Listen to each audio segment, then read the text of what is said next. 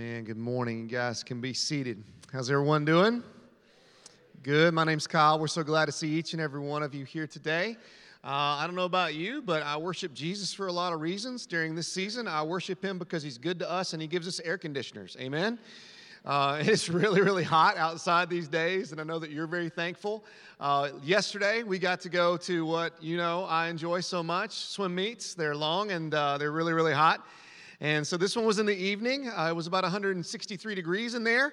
And anyway, we had family and friends there, and we were all kind of suffering through the heat. And we also had a bunch of HC family around us, too, that was watching their kids. And we were kind of talking about being hot and sweating and dehydrating. And someone made the comment, yeah, we could just, dehydrate them. We wouldn't sweat anymore. And I said, yeah, then we die. And I said, but at least where we're going, it'll be cooler than this, right? Because we all knew Jesus, right? So anyway, just one of those moments. But it's a joy to worship with you today and to get into God's Word. We're going to be back in our series today called Love Illuminated as we're looking in the book of 1 John. There's a lot of confusion out there when it comes to Christianity. And I think one area of major confusion for a lot of people within Christianity kind of revolves around this question. And this question is, am I secure in my salvation? Am I secure in my salvation? And if you're like me, you could follow that question up and kind of make this statement, I sin, so does that mean I'm out, right? Like when I mess up, when I don't go the direction I ought to go, when I don't do what I ought to do, where does that leave me in relationship with God? Well, today as we continue to look at 1 John and we continue to unpack this idea of love being illuminated, John is going to speak into this huge question that we wrestle with. We're going to continue to be able to look at it more as we go throughout the book of 1 John.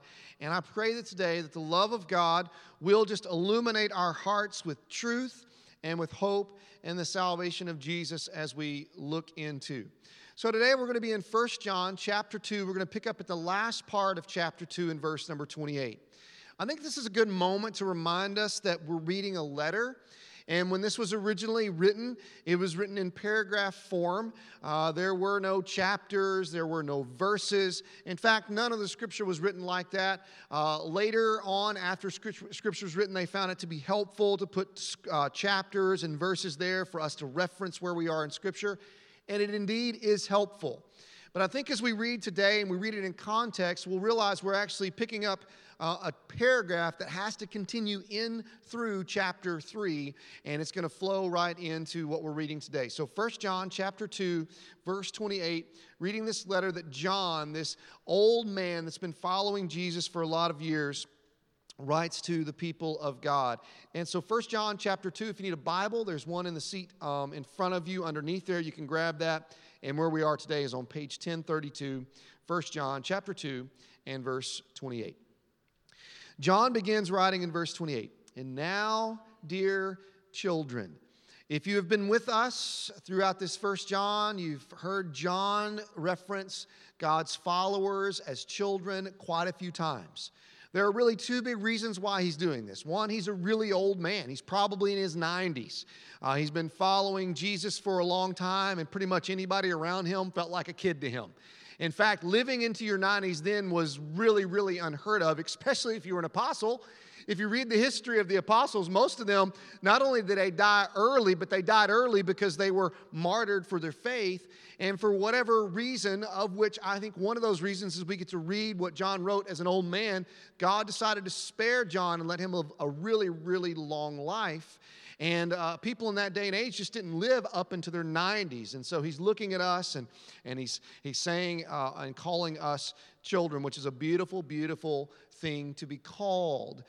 We've got a bunch of babies that have been born this year at Holland Chapel. We've got a bunch more babies that will be born. The Yazas had their baby this week when our pastors had their baby. We're really excited for them. Little guy showed up, or big guy showed up, and they're doing great. And a lot more babies. I see these mamas coming in this heat. I'm like, somebody put a fan on them while they walk through the parking lot, right? Something about having a child that shifts everything in your life, right? And one of those things that I think it does for us when we have children or when we're around little ones is I believe it allows us to get a little bit of a deeper understanding of God, His affection for us, His love for us, and His care for us. And as John is calling us dear children, he's viewing us that way, but he's also viewing us as God's children. He's going to talk about that a lot. Again, verse 28, and now, dear children, remain in fellowship with Christ, so that when He returns, when Christ returns, you will be full of courage and not shrink back from Him in shame. So, a couple thousand years ago, Jesus came the first time. He came here, He lived amongst people like you and people like me. He did it perfectly. He came as the sacrifice for our sins. He was crucified on a cross. He came back from the dead. He is alive today. And one of these days, Jesus is coming back again. And this is, celebrate that. Amen. That's good stuff. We're looking for, that's our hope, right? And so here we're being reminded that Jesus is coming back for His people one day. So, it's an exciting thing to think about, Jesus coming back and making everything right. But as we think about Jesus coming back, I want to ask you this question. You're going to see it on the screen, and that is this. What is your response to Jesus coming back?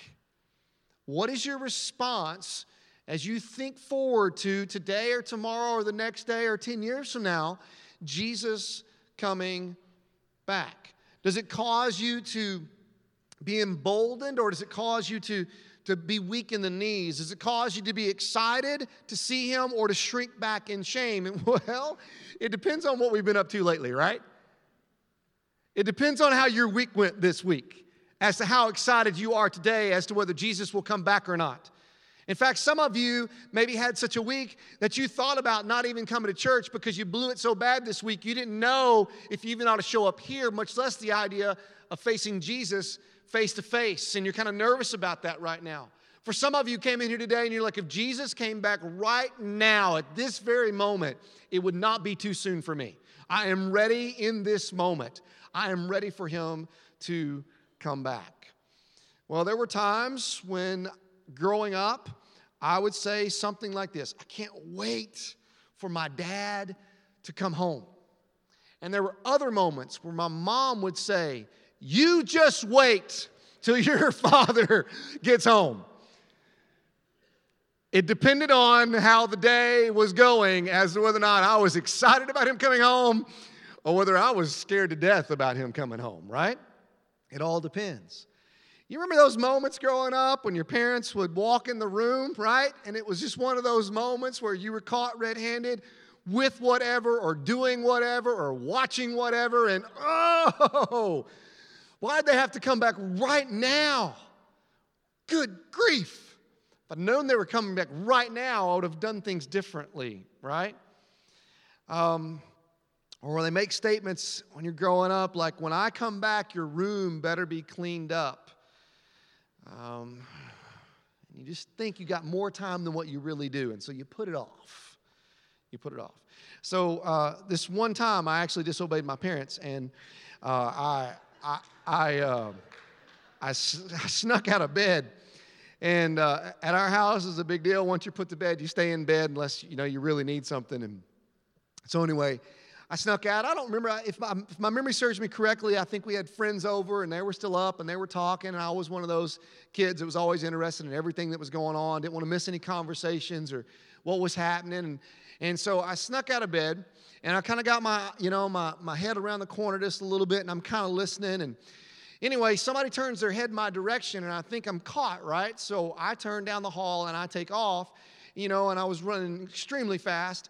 And I went into my room and I flew like Superman into my bed. But I flew too far, overshot where I should have landed, and my forehead like nailed the nightstand on the other side of my bed. I mean, nailed it. Well, I can't make any noise, right? Because I'm not supposed to be up. I'm supposed to be asleep. So I'm rolling around in my bed, and I'm like, oh, man, it's hurting. I'm rolling around. I'm like, man, I'm burning up. I'm sweating everywhere. Oh, my goodness. I'm 7, 8 years old. And finally, it just won't quit hurting. So I do what I don't want to do. And I call for my mom, my dad. Anyway, my dad comes in and he turns on the light. And it was not sweat that I was feeling. I mean, I had busted it wide open. I looked like that guy on the UFC fight last night. I mean, it was nasty. And it was everywhere. You're talking about being caught red-handed, right? Of course, then my dad proceeded to spank me. No, I'm just kidding. Obviously, I had learned my lesson, right? I had learned my lesson. But it's one of those moments where it's like, oh, why did I do that? Why did I do that? And there you are in that moment. But there were other times my parents would come home and I had mowed the yard and I had washed the car and I had fed the hogs, right? Or whatever else that you did. And I was ready for them to get what we do, okay, determines whether or not we're excited about somebody coming back. Hopefully when Jesus comes back for you, it's going to be a good to see you too moment, right? That's what we want. That's why we're here today. I don't know how your week went. I don't know how your year is going, but I'm here to tell you that through the grace of Jesus Christ, we all can have that moment when he comes back for us to say, good to see you, and for him to say, good to see you too. And it's a beautiful, beautiful thing, and he's coming back for us one day, and he doesn't want us to shrink back in shame. Verse 29. Since we know that Christ is righteous, holy, pure, undefiled, okay, righteous, we also know that all who do what is right are God's children. And we're going to talk about this more to hopefully let this unfold and to be layered back so that we can see it a little bit more. But Jesus is righteous, holy, no sin in him whatsoever. No sin in him before he came to this earth. No sin in him while he lived on this earth. No sin in him after he has left this earth and he's at the right hand of the Father today. He is completely and fully righteous. Now that's a big deal. But in case you didn't know, in and of yourself, you are not righteous. All right? In case you didn't know that.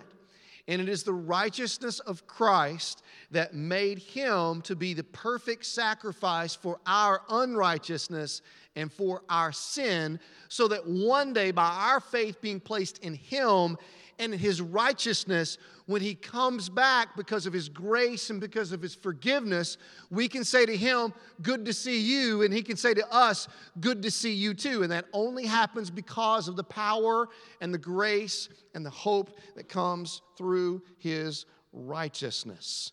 We'll talk about this more. Verse number 1. See how very much our Father loves us. This is a beautiful phrase. Take a look.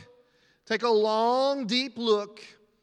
Take a wide lens look at how much the Father loves us. Okay, so let's get a little idea of how much he loves us. This idea of this type of love that God has for us carries forth this word of exotic. And I don't know what you think about when you think about the word exotic, but I got a picture on the screen for you that takes me back to my childhood, and that right there screams exotic.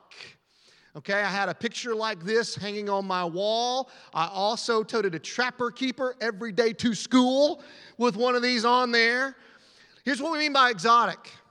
Okay, it comes from another land. Okay, exotic.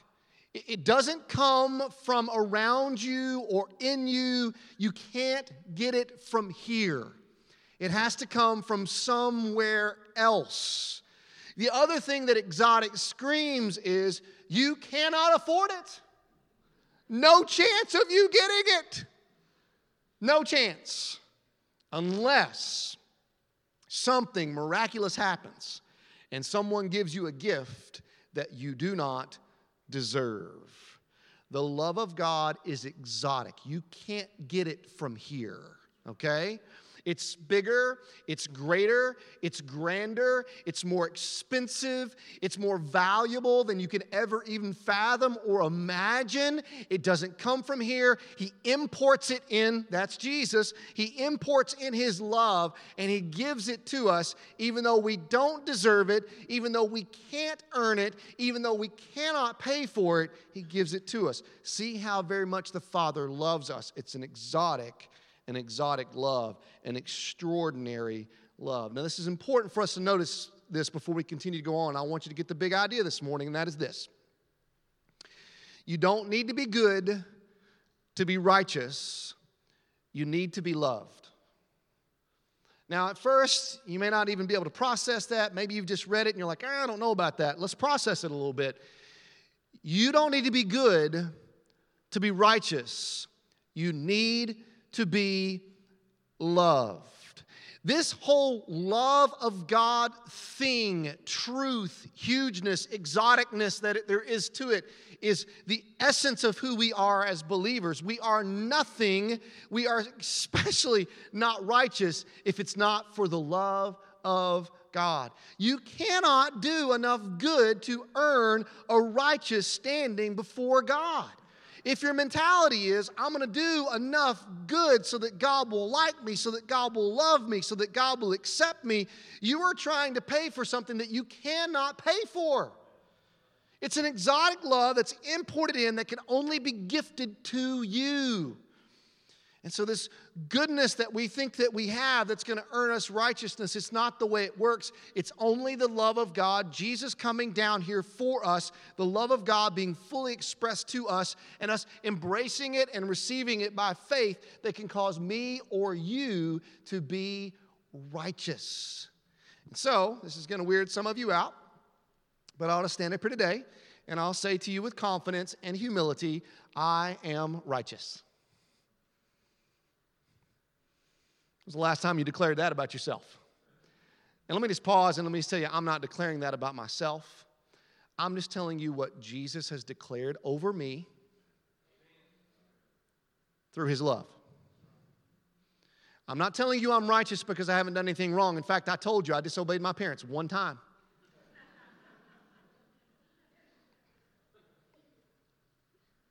That was the time I told you about. Right? How many more times did I do things my parents don't even know about, right? How many other things have I done in my life that I don't think anybody knows about? And so I'm not declaring to you that I'm a good person. I'm not declaring to you that I've done more good than I've done bad. I'm not declaring to you that I've never sinned. I'm declaring to you that I've been loved by God and I've received it by faith. And He, Jesus, who is righteous, has made, listen to me, made me righteous.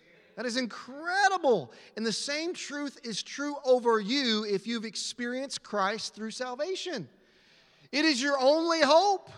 It is your only hope. If one of these days Jesus is going to come back and it's going to be a good to see you too moment, it's only because of the righteousness of Christ being put in you and on you through the love of God.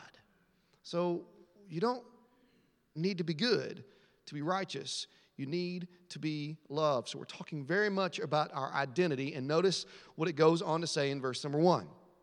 See how very much our Father loves us, for He calls us His what? He calls us His children. I don't call myself or declare myself to be a child of God. Now, I can tell you I'm a child of God, but I'm not a child of God because I told you I'm a child of God. I'm a child of God because God in His love, which is exotic, not from here, can't be purchased, can't be earned, has declared me and declared you as His children. God is my Father. I am His Son. That is so huge. And it's only because He has declared me to be that, because I have placed my faith in the righteousness of Christ and experienced the love of Christ, that I have then received this incredible declaration in which He calls us His children. His love changes us. It changes who we are. We are now children of God. That is, again, what we are. It's a title. It's also a reality. It's a reality now, present tense. And it's also the reality of our future because of his forgiveness. We are his children now, and we are his children forever. So if I'm a child of God, if you're a child of God, it's only because of our birth, we could call it our second birth, that only happens through faith in Jesus Christ. Not because of our morality, not because of our spirituality, but because of Jesus. Again, you don't need to be good to be righteous. You need to be loved. Very important to notice. Not everyone is a child of God. Okay? We can't go out and stand up before millions of people and say, we're all the children of God. It's not true. We're only children of God through our faith being placed in his righteousness and experiencing his love and salvation through the forgiveness of our sin. That's how you become a child of God. Now, everyone belongs to him as their creator, but he's only father to those who receive his one and only Son. Look at verse number 2. Dear friends, we are already God's children. So it's almost like, in case you didn't catch it before, let me remind you, let me declare this again. We are already God's children. So we're not sitting around biting our nails, nervous, am I or aren't I, will I or won't I?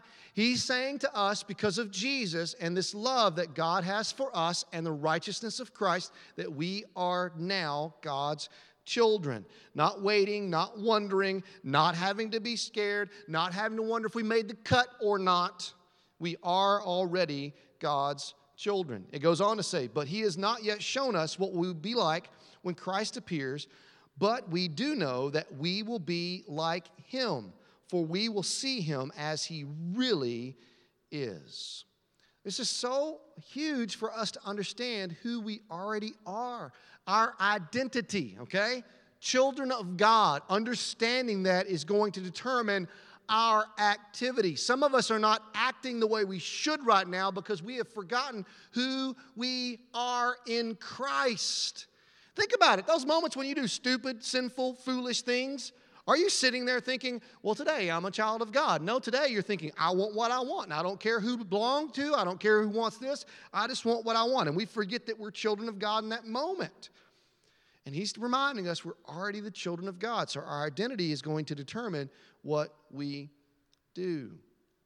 It goes on here to talk so much about Jesus and how there is a time to come that he is going to appear.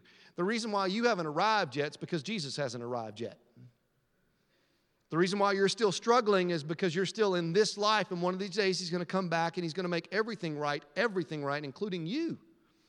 In the meanwhile, we have to remember our identity and live that out and change as he is changing us, all because of his love. One of these days, the perfect one is going to come, and he is going to perfect us. In your notes, I think it's going to be on the screen. It's just very important to note, believers, listen to me. In eternity, we will be with Christ and like Christ. In eternity, we will be with Christ and like Christ. That's going to be good, right? Because if I'm like Christ, that means you're going to be like Christ. And all of us who are believers are going to be like Christ. I'm thinking we're going to get along really, really well in heaven.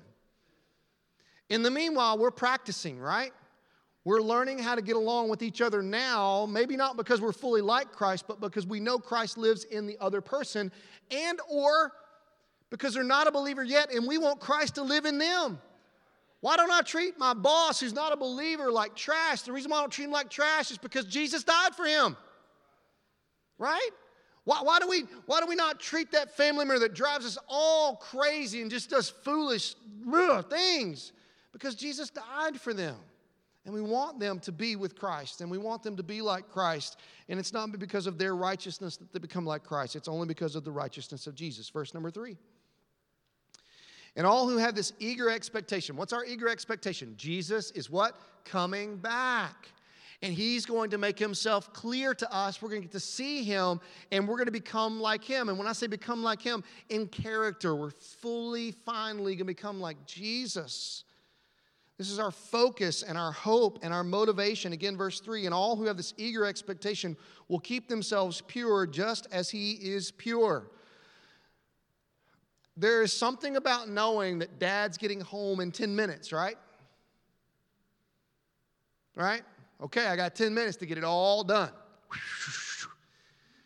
For whatever reason, and I think we're pretty smart people in this room, God decides to not tell us we have 10 minutes or 10 days or 10 years or 10,000 years. He just says, it could be today. It could be today. And so we're living like he's coming back today with that sense of urgency. Verse number 4. Everyone who sins is breaking God's law, for all sin is contrary to the law of God. Just really quick here, in case you didn't know it, we're all messed up in sin. This verse is for anyone who thinks that they are without sin, all right? And if you think that you're without sin, the rest of us are going to get a little bit of chuckle out of that deal because we probably know you, we've watched you, we're going to say nope. And if you don't believe us, we'll go talk to your spouse and they'll prove it, right? And if that doesn't work, let's bring the law of God out and compare ourselves to God's perfect law, which, by the way, is the ultimate reason for God giving us his law. It's for us to help us to realize that we've broken it. And we need a Savior, and his name is Jesus. Well, I thought the purpose of the law was for us to keep it. The purpose of the law was for you to realize you can't keep it. And you need a Savior, and his name is Jesus. God gives us something way better than the law in a Savior. Verse number 5. And you know that Jesus came to take away our sins, and there is no sin in him. And I think we've been talking about this. This is so important. The sinlessness of Jesus is so important to our faith and our hope and our rescue and our cleansing and our cure. God becoming flesh. That's who Jesus is. God coming for us. Jesus, his one and only Son, coming for us. Look at verse number 6.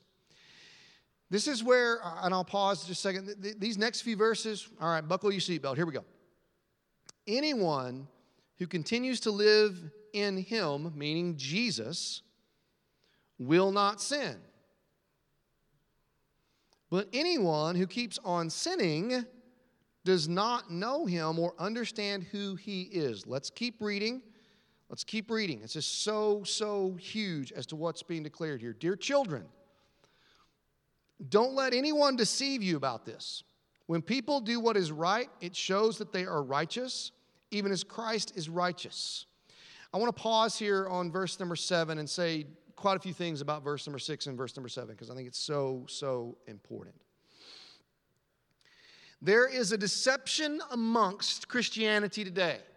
Churches that I've been a part of and I've worshiped in and hung out with, I would say it's a deception that we've got to be very careful with here in this church. And here it is. The deception of the enemy is to get us to think or to believe this terrible lie. And the terrible lie is believe in Jesus, experience salvation, become his child, and then go do whatever you want to do. That is a deception. Here's how that works. If the enemy doesn't think that he can keep you from believing in Jesus, you've already believed in Jesus, there's no stopping that, there's no changing that, then what he can do is mess with you in how you are going to go about the rest of your life because he knows everything you do affects everyone around you, especially unbelievers. So if I can convince believers they prayed a prayer and they're going to heaven and they can act any way they want to, guess what he has probably done as our enemy? He has probably turned person after person after person after person away from Jesus because of us saying we believe in Jesus, but our lives are not declaring that we believe in Jesus.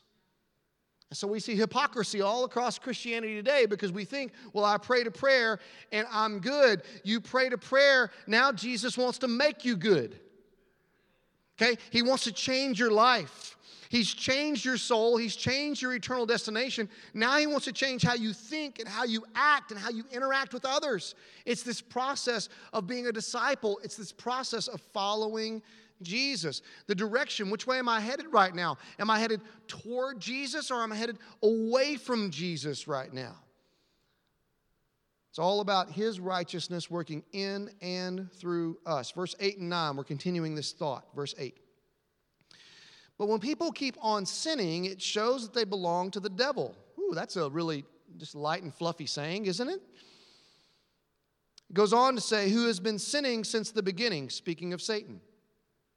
But the Son of God came to destroy the works of the devil, verse 9.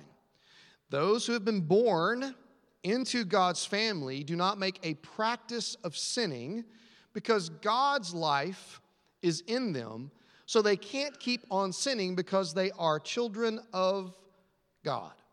So, question, which one is it? Do we sin or do we not sin?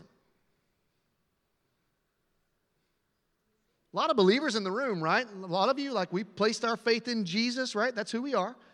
He's talking to believers here. He's teaching us. So which one is it? Do we sin or do we not sin? Well, I don't know what your experience has taught you since you placed your faith in Jesus. Okay? But let me tell you what my experience has been since I placed my faith in Jesus a lot of years ago. I have sinned since I placed my faith in Jesus. I know some of you are dropping your jaws right now. You just can't believe that, right? What you're dropping your jaw about right now is not the reality that I've sinned, but that I'm actually telling you that. Okay? Because we just read these verses and wow, he actually said that out loud. So how does this work? How does this flesh out? What's being taught here? What's being shown to us? Here's what we know. The Bible teaches us the Holy Spirit that lives inside of us is constantly and consistently leading us away from sin. That's what the Holy Spirit's constantly doing, leading us away from sin. In verse number 9, it says, those who have been born into God's family, believers, okay, children of God, those who have been born into God's family do not make a practice of sinning. Here's what it means to practice. Sharpen your skills. To use or to do with proficiency. If you are going about your life proclaiming Jesus and you are spending your life practicing, sharpening your skills, and going about with proficiency in your sin, there is a serious soul rub that's going on within you right now and should be. And should be. Okay? This word practice is so very, very important. Again, it's this idea that I'm doing it over and over again to get better at it. To get better at it. Let's just think about college. A lot of people spend their entire college years practicing getting better at sin. I'm not saying everybody does, but it's just kind of part of our culture. We kind of think, those 4 years, just go do whatever you want to do and just get better at whatever you want to do, and it doesn't matter what it is, and just get better at it. Some of you never left college, and you're still practicing, trying to get sharper, trying to get better. For some of us, we look back at our college years, and we're embarrassed, and we're ashamed, and we're like, God brought me out of that, and He's taught me, and He's changing me, right? Here's what I'm saying. If you're still living out your college years proverbially, and you're just practicing and getting better at it, there's something amiss in your soul, and it may be the fact that Jesus doesn't live there. I'm not trying to scare you. I'm not trying to get you to doubt. I'm trying to get you to assess the reality. Does Jesus live in me, and is He changing my life right now consistently? Which way am I headed right now? Is my direction toward Jesus and following Him, or is my direction away from Him doing my own thing? Is it, well, I prayed a prayer way back over there, and now I just get to do my own thing? That is not what we find in Scripture ever. So one of two things is going on here in your soul right now, as is happening in mine too. Either God is using Himself and His truth right now to reveal to us that Jesus doesn't live in us. We've never placed our faith in Him, and we need to place in our faith in Him today to be changed. Or the Holy Spirit lives inside of you because you're a believer, and there are things in your life that should not be there, and He's saying, nope, no more. Get out of it now. God's using this to point us toward Jesus. Either way. Either way.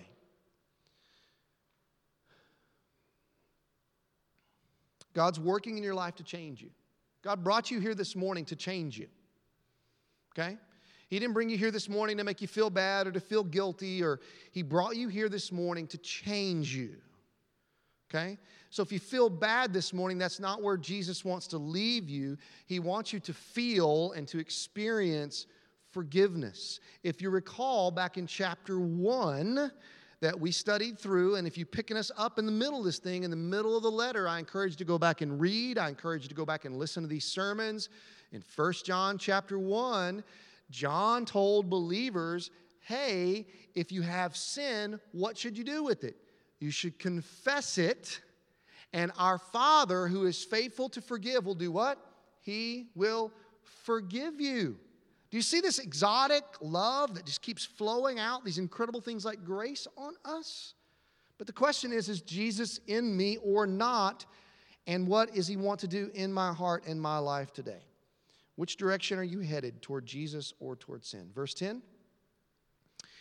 So now we can tell who are children of God and who are children of the devil. Anyone who does not live righteously and does not love other believers does not belong to God. Whew, these verses just keep coming, don't they? It's almost as if God's serious about this whole thing. What's he serious about? You. You. Why is God so serious about your sin? Because he's serious about you. Why did God send his one and only son, Jesus? Because he's serious about you. He knew that you had a problem, I had a problem that we couldn't fix on our own. It's called sin, and the only remedy for it is Jesus. And here's what he's saying.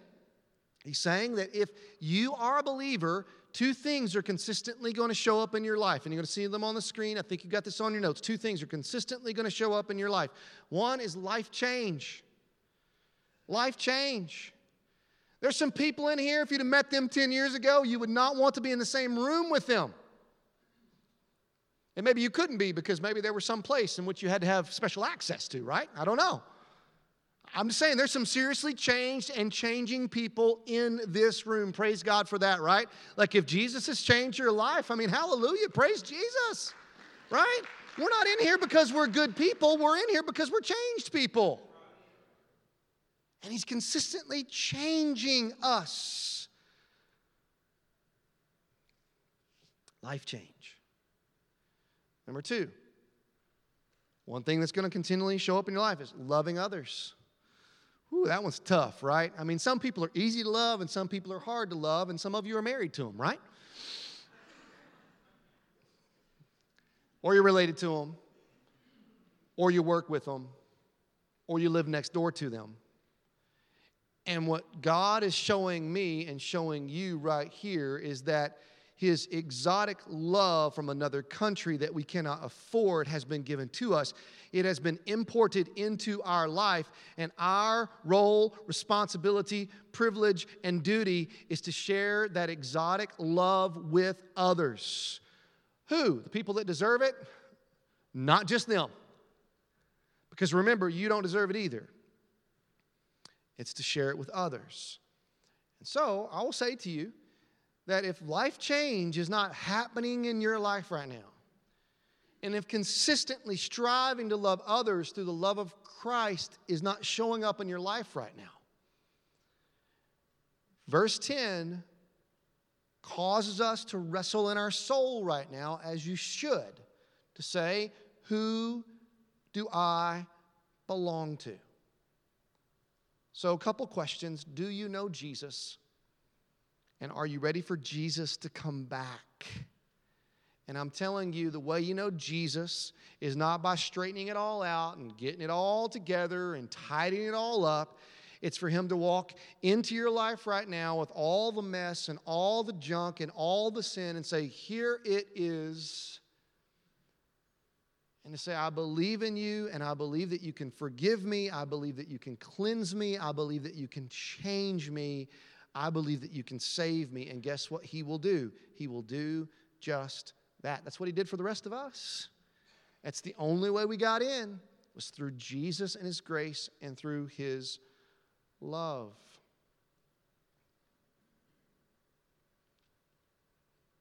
If you know him, and he is yours, are you ready for him to come back? Maybe you're like, not today. Well, let's shift that through God's grace and through his love and just allow him to change us even today so that we're ready for him to come back so that we can point others to him. Again, you don't need to be good to be righteous. You need to be loved. God loves you. He loves you with an exotic love. Will you receive his love? He wants you to have his righteousness. Will you receive and experience his righteousness that he affords to us through Jesus? You can't be good enough on your own. You need Jesus. Jesus is available. Jesus wants to save you. He wants to change you. He's coming back one day, and he wants to say, nice to see you. That's the reason why he came the first time. He came the first time so that when he comes back the second time, he can say to anyone and everyone, it's nice to see you, but it only comes when we place our faith in him. Some next steps for you to consider this morning. Maybe it's just to understand that you are fully loved by God. I've been pastoring for quite a few years now, and what I'm finding out is there's a lot of people that I go to church with every week, and I'm not just talking about this gathering, but I'm talking about other churches I've been a part of, but yeah, I'm talking about this one too, that just really wonder, like, does God really, really fully love me? And I'm just here to tell you, the Scripture declares that he does. You need to know that and receive that and live in that. And maybe your next step today is just allow God's love to change you, believing that his love is for you so that he can change you. This is not about gritting your teeth and becoming a better person. This is about believing in Jesus fully and allow him to do something in you that you cannot do in and through yourself. And this next one, maybe to share God's love so that, and fill in the blank with that name of who that needs to be, can be changed. Like there's somebody in your life that needs the love of God. You have it. It's been important to you. You need to share it with someone else. Let's pray.